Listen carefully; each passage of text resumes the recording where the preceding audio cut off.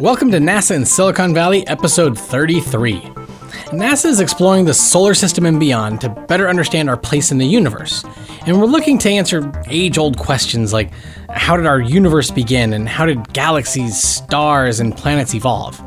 Our guest, Kimberly Ennico, has been studying those very questions at NASA while merging science and engineering. We discuss her previous work looking at Pluto on the New Horizons mission, and we also go into her current role as the project scientist for SOFIA, the Stratospheric Observatory for Infrared Astronomy. Here is Kimberly Ennico.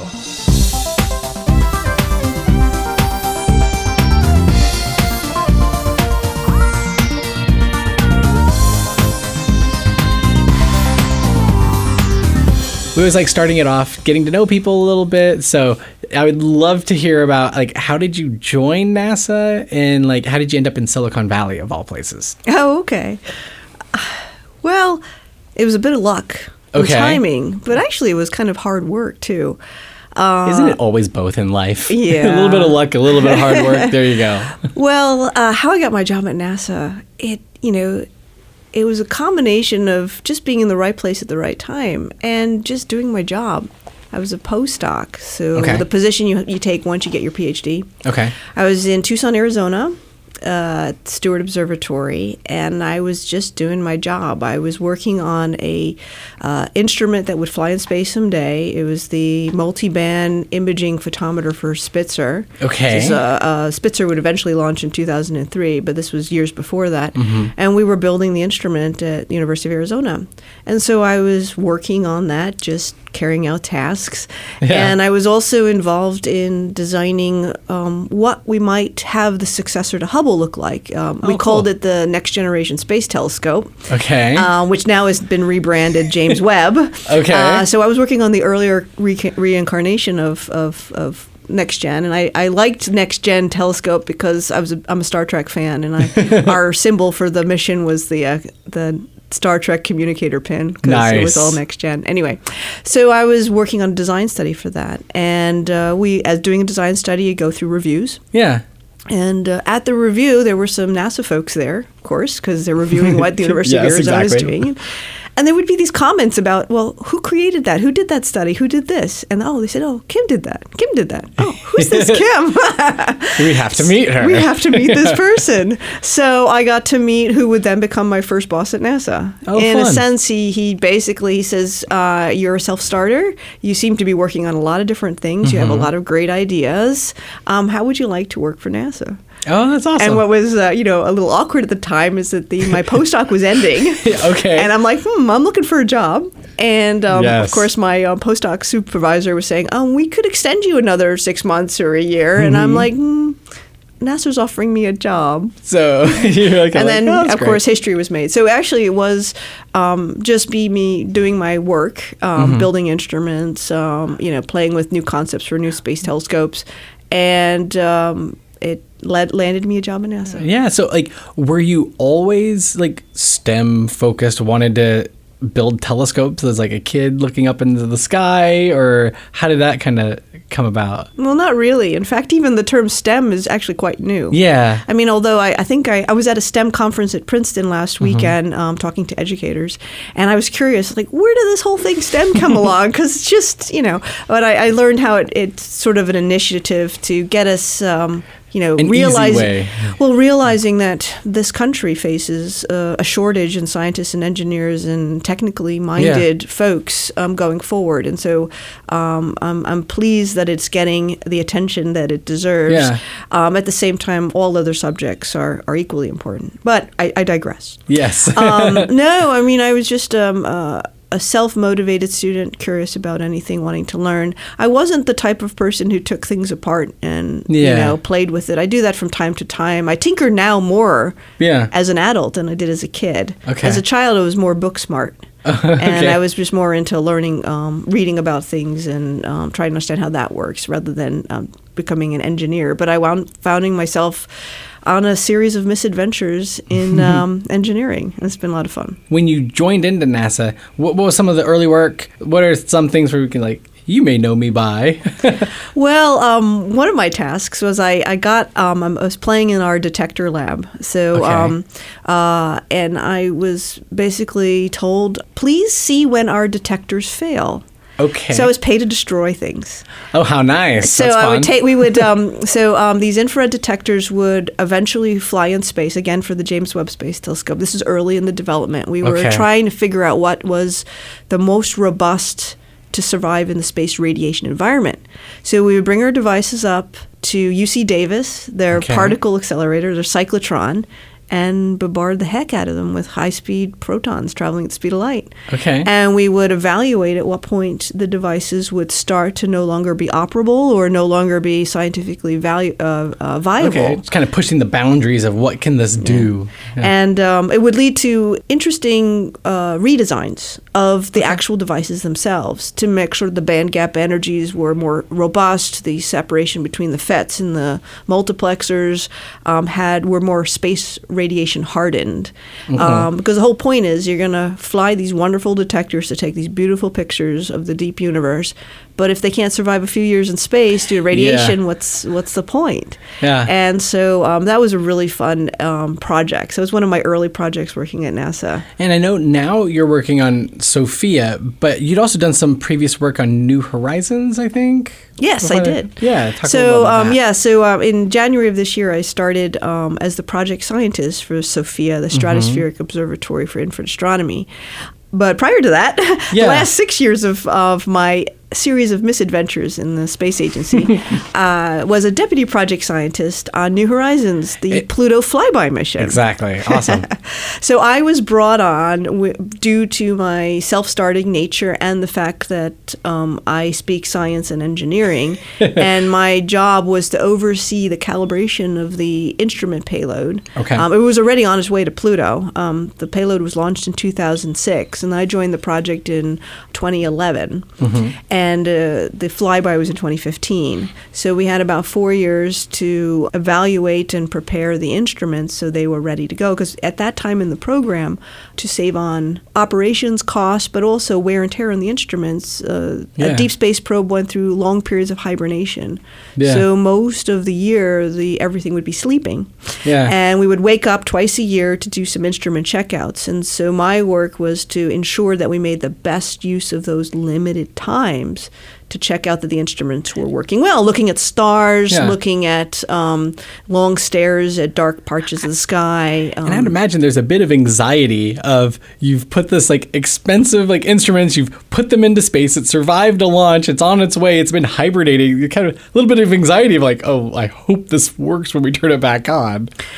Yes, there was a little bit of that. In fact, it was also fascinating working side by side with the scientists and engineers on the project who were still learning about the instruments and the spacecraft as it flew through the solar system. Oh, wow. And the environment was changing too. We had one incident, an episode where our ultraviolet spectrometer didn't turn on. And we're like, ooh. Oh, no. But it turns out it was because the spacecraft had actually gotten to a much lower temperature. And we needed to just update when you have an anomaly, you file an anomaly report, and then you do you try to experiment with a ground-based simulator what might have happened. So the instrument didn't turn on. Turns out it just went into safe mode, which is what it was designed to do, and it was because the lookup table on board needed to have some more information on what to do at low temperatures. Oh, really? And so we figured that out. We then carefully went through a series of tests in which you then upload that new table, and then you would verify that the instrument turned on and worked as well. And so just a few months later, we were able to solve that issue. Oh, wow. But that was because, we are now in a new realm. And then that allowed us to all take a step back and look at the spacecraft again and go, okay, what other new environments is the spacecraft behaving in, or new parameters that we need to really do look at how our instruments would behave. And so it was a wonderful lesson learned for the program as we kept on learning about how the instruments were behaving. And of course, the calibration exercises in these years prior to the flyby were successful because we brought you those beautiful pictures. Yes, I was going to say. I'd imagine that's got to be it's like the big crescendo. And then when you take the picture and you're like, it happened great, but now you're waiting for all that data to come back. Yeah. But I'd imagine just seeing those first images just got to blow your mind. Yeah, they were. They were just phenomenal, and just met and exceeded any sort of expectations, and was mystifying. I mean, on approach to Pluto, the spacecraft's traveling 36,000 miles per hour, covering 1 million kilometers a day. Pluto started to come into focus and Sharon, and you got a glimpse of what you might see, but not when the high-res images came down. That was just phenomenal. And an interesting connection between SOFIA, it's a plane with a hole in the side for a telescope, between SOFIA, which you're working on now, and then also New Horizons. I understand that, I believe that the SOFIA, actually took some observations of Pluto even before New Horizons got there. Yeah, it was a wonderful timing coincidence. Pluto has been, and now will have returned to being an astronomical object. Yes. That distant point in the sky, that distant point of light. Yeah. It moves with respect to the fixed stars, which are very, very much, much further away, and from our perspective, they say they're fixed, and Pluto moves with respect to that. There was a timing 2 weeks prior to the Pluto flyby, June 29th of 2015, Pluto was going to pass in front of a very bright star. It's called an occultation. We're basically looking at the shadow of Pluto, passing from the star. The star's light would dip, and then reemerge as Pluto moved away from the star. Yeah. So you would have this light curve sort of, and then from using that information, you can study about the size of the object and potentially its atmosphere. And in fact, Pluto has an atmosphere and had been detected by this exact same technique back in the 1980s. This occultation measurement. Yeah. So bodies in our solar system do pass in front of the background stars, and they're called occultations. So 2 weeks prior to the July 14th flyby in 2015, we had an occultation, and SOFIA played a critical role in it. Is a mobile observatory. It's an airplane, so it's a Hubble-sized telescope, 2.5 meter. Yeah. In the belly of a 747 aircraft, this hole inside the plane. But being a plane, it can fly where you want it to go. Where you want it to go. And in late June 29th, 2015, Pluto's shadow would fall on the Earth in the South Pacific near Australia and New Zealand. And so SOFIA was mobilized to move there and then fly over the ocean and chase the shadow of Pluto, because the occultation is happening, but the shadow was also moving on the Earth. And what's a challenging observation, but the fact you can actually position your telescope to be in the exact place on the Earth's surface or in the Earth's skies at a particular time allowed the observatory to fly through the center of the projected shadow. Okay. This maximizes the effect of the measurement to get the atmosphere. It's sort of a lensing effect as the star goes through the planet's atmosphere, through Pluto's atmosphere, and creates a increase in signal, which is known as the central flash. And SOFIA detected that, and along with some other ground-based observatories nearby, but SOFIA flew through the center. Measured also Pluto's atmosphere in red, blue, and the near-infrared. Okay. And from that, you can work out properties of the atmosphere. And this was very an interesting measurement, because this type of technique has been used for decades to measure changes in Pluto's atmosphere. And Pluto's atmosphere had doubled between the 1990s and the early 2000s. Oh, really? It's because Pluto is coming out of its winter. Oh, that's right. It's a seasonal effect. And their seasons are much longer than ours, considering Pluto, the orbit. Its trip around the sun is about 248 Earth years. Oh, wow. Okay. It was discovered in 1930. It actually hasn't made a complete orbit around the sun since its discovery. Oh, wow. And so we don't really know the whole Pluto year of what's happening. But we do know that the atmosphere is changing. Well, and it's interesting you talk about the occultations. It's like, that's not really a new concept. I mean, you think of when it's the moon and us, we call it an eclipse. Yes. But similarly, like Kepler, some of these other space telescopes that are looking for exoplanets, for planets around other stars, it's like the transit method of when those planets pass in front of them. It's just an interesting twist on it, where it's like it's our solar system's planets, but then using other stars. That's right. As that backdrop. So. And the stars are the flashlight, the light source that we measure, and because we measure light, and when the occultation occurs, we measure the change in the light, and we know it's because this body's passed in front of it. And so for that situation, did that end up, is it just more information and more data to better understand, like Pluto, for example? Or did that help then drive what you were doing on New Horizons of, oh, wow, now we know this stuff from SOFIA. Let's look at our data in a different way? Or does that kind of change things at all? Or the timing was only 2 weeks before the flyby. So the flyby had already been programmed. But they had been when the flyby occurred, because the round trip light time from Earth to Pluto at the time of the flyby was about 9.5 hours. So there wasn't going to be any sort of real-time changes to the event. That's right, because Pluto's so far away. By the time it happens and we see it, like, that is light that we're seeing from, like, what, 9 hours away? But the important thing it did actually provide is a calibration. It's sort of tying, the New Horizons flyby of Pluto, July of 2015, was one moment in space and one moment in time. We have this amazing snapshot of this world, this crazy world, at that moment in space and the moment in time. From now on, monitoring that world until we send another probe there will be through these occultations. Wow. So this allowed a nice calibration between the information we can get by the light curves to what we can tie down to ground truth from the measurements of the constituents of the atmosphere. And as we follow future Pluto occultations, we could be able to monitor Pluto's atmosphere at the global scale. So then, stepping away a little bit from Pluto, but just looking at SOFIA and the work that you're doing now, are there any other occultations or any work on SOFIA that you guys are hoping to take advantage of? So occultations occur, how they work is you're identifying an object in our solar system moving with respect to a bright star. There are many of these objects we can look at, the moons of the giant planets, more of these Kuiper-Belt objects. But in October of this year, Triton, Neptune's largest moon, will occult a star. And SOFIA is going to fly to the east coast of the U.S., down in Florida, because the shadow path of Triton will fly over the South Atlantic. Oh, nice. So we're going to do again this exact type of experiment.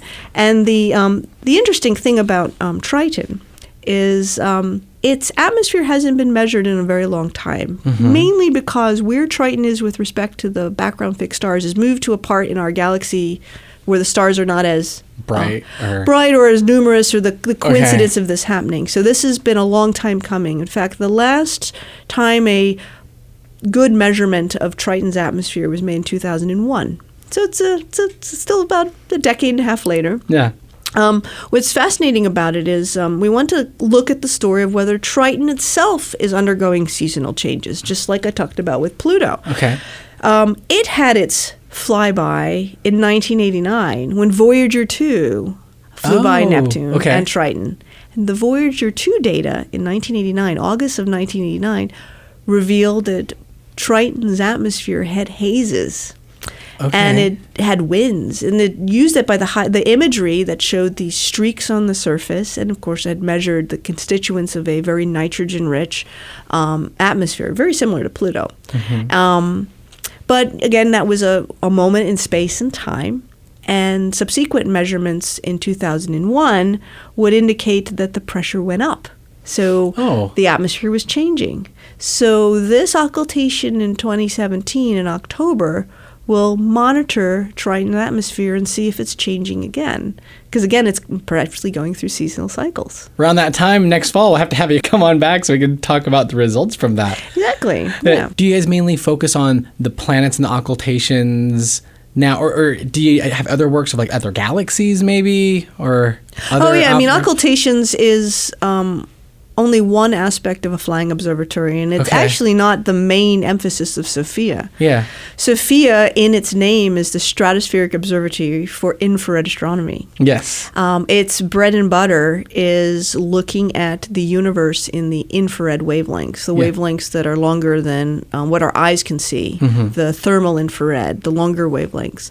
And we do that by flying up into the stratosphere above 40,000 feet, to get above 99% of the Earth's atmosphere, which is water. Yeah. the water content, which absorbs a great deal in the infrared. Yeah, it distorts a lot of the stuff that you can And see. flying that high, because to do infrared astronomy, you would normally also put a telescope in space, like Spitzer, which is what I was working on as a postdoc. It was many years ago. Even James Webb coming up. And James Webb is an infrared observatory as well. It doesn't go as long wavelengths as SOFIA. Okay. SOFIA is actually probing a lot more of the thermal emission of our galaxy, and also the thermal emission of other galaxies too. So the program, SOFIA is a general user observatory. We have lots of different topics. A lot of the users observatory are looking at star formation regions in our own Milky Way, and also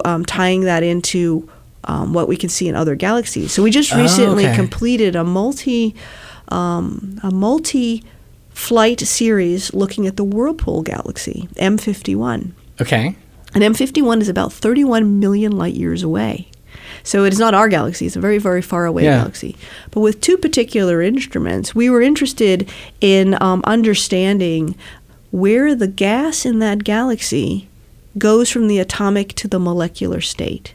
And when it goes to the molecular state, it would physics would dictate it would collapse. Yeah. And this would be the beginning of star formation. Okay. So using this Whirlpool galaxy as a laboratory test bed to study the evolution or the migration of gas. There's two instruments aboard SOFIA that have a resolving power. They spread the light out such that we can actually measure the speed of the gas, whether it's flying towards you or away from you. Okay. In order to see, where is this transition happening from the atomic to the molecular.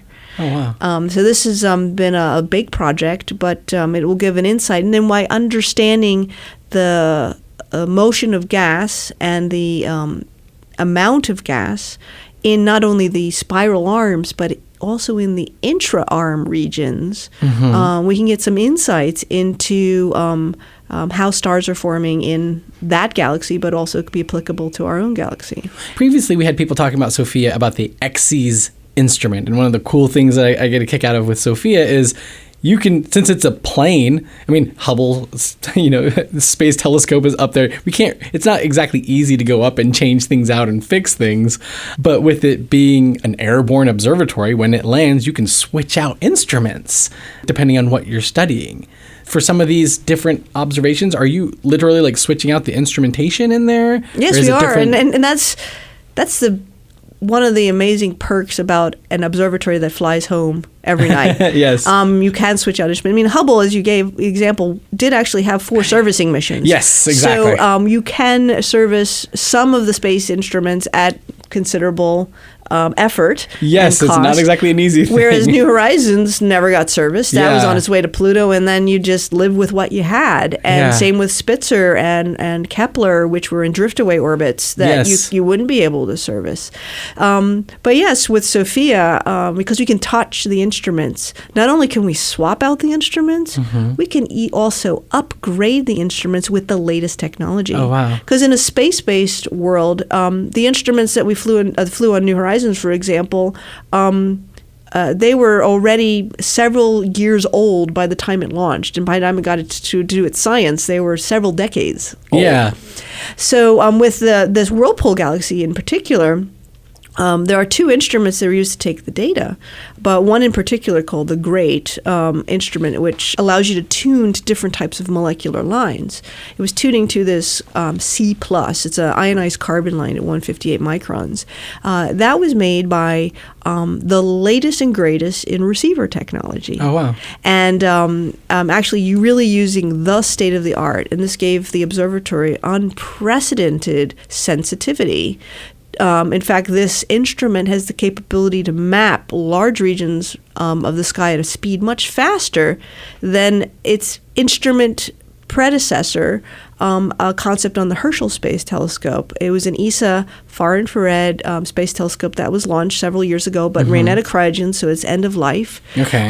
The instrument that's similar to the instrument on SOFIA had one detector, whereas the instrument on SOFIA today has 14 detectors and is being upgraded to more. Oh, wow. Due to the fact that we can actually touch the instrument and upgrade it. The capabilities of SOFIA are getting better with time due to the fact that you could swap out instruments, but also upgrade them. Oh, wow. And that's being practiced. As you've recently joined the SOFIA team, talk a little about what is your job now with SOFIA? I mean, obviously it takes a whole team. You've got pilots, you got engineers, you have a whole mix of a team to make something like this work. Yeah, it surprises me every day as I walk into the office how complex SOFIA is, because it is 3 large projects. There's the airplane. Yes. There's this telescope that needs to stay steady when you're in turbulence to make sure that, the light stays on the pixel on your detector where you want. And then you also have the science instrument, for which you have a variety of instruments. And people. Yeah. It is a human-operated activity with your pilots, the mission flight planners, the mission directors, the telescope operators, the instrument operators, and also the scientists analyzing the data. And not to exclude that we have educators on board who are part of a sister program to, they're called the Airborne Ambassadors, who work with the scientists, and then they bring back knowledge that they learned about an airborne observatory back to their classrooms. I mean, a lot of people are involved in this project. And the human element of astronomy is quite enhanced. I mean, the field of astronomy, where you're doing your observing, you have a space-based telescope for which your data gets emailed to you. At the end of the day. Or in ground-based, as we go to larger and larger telescopes, they're often done with Q observing, which you don't go to the telescope anymore and observe. You just put in what you want after it's been reviewed, and it gets time on the sky, and your data gets emailed to you. Oh, wow.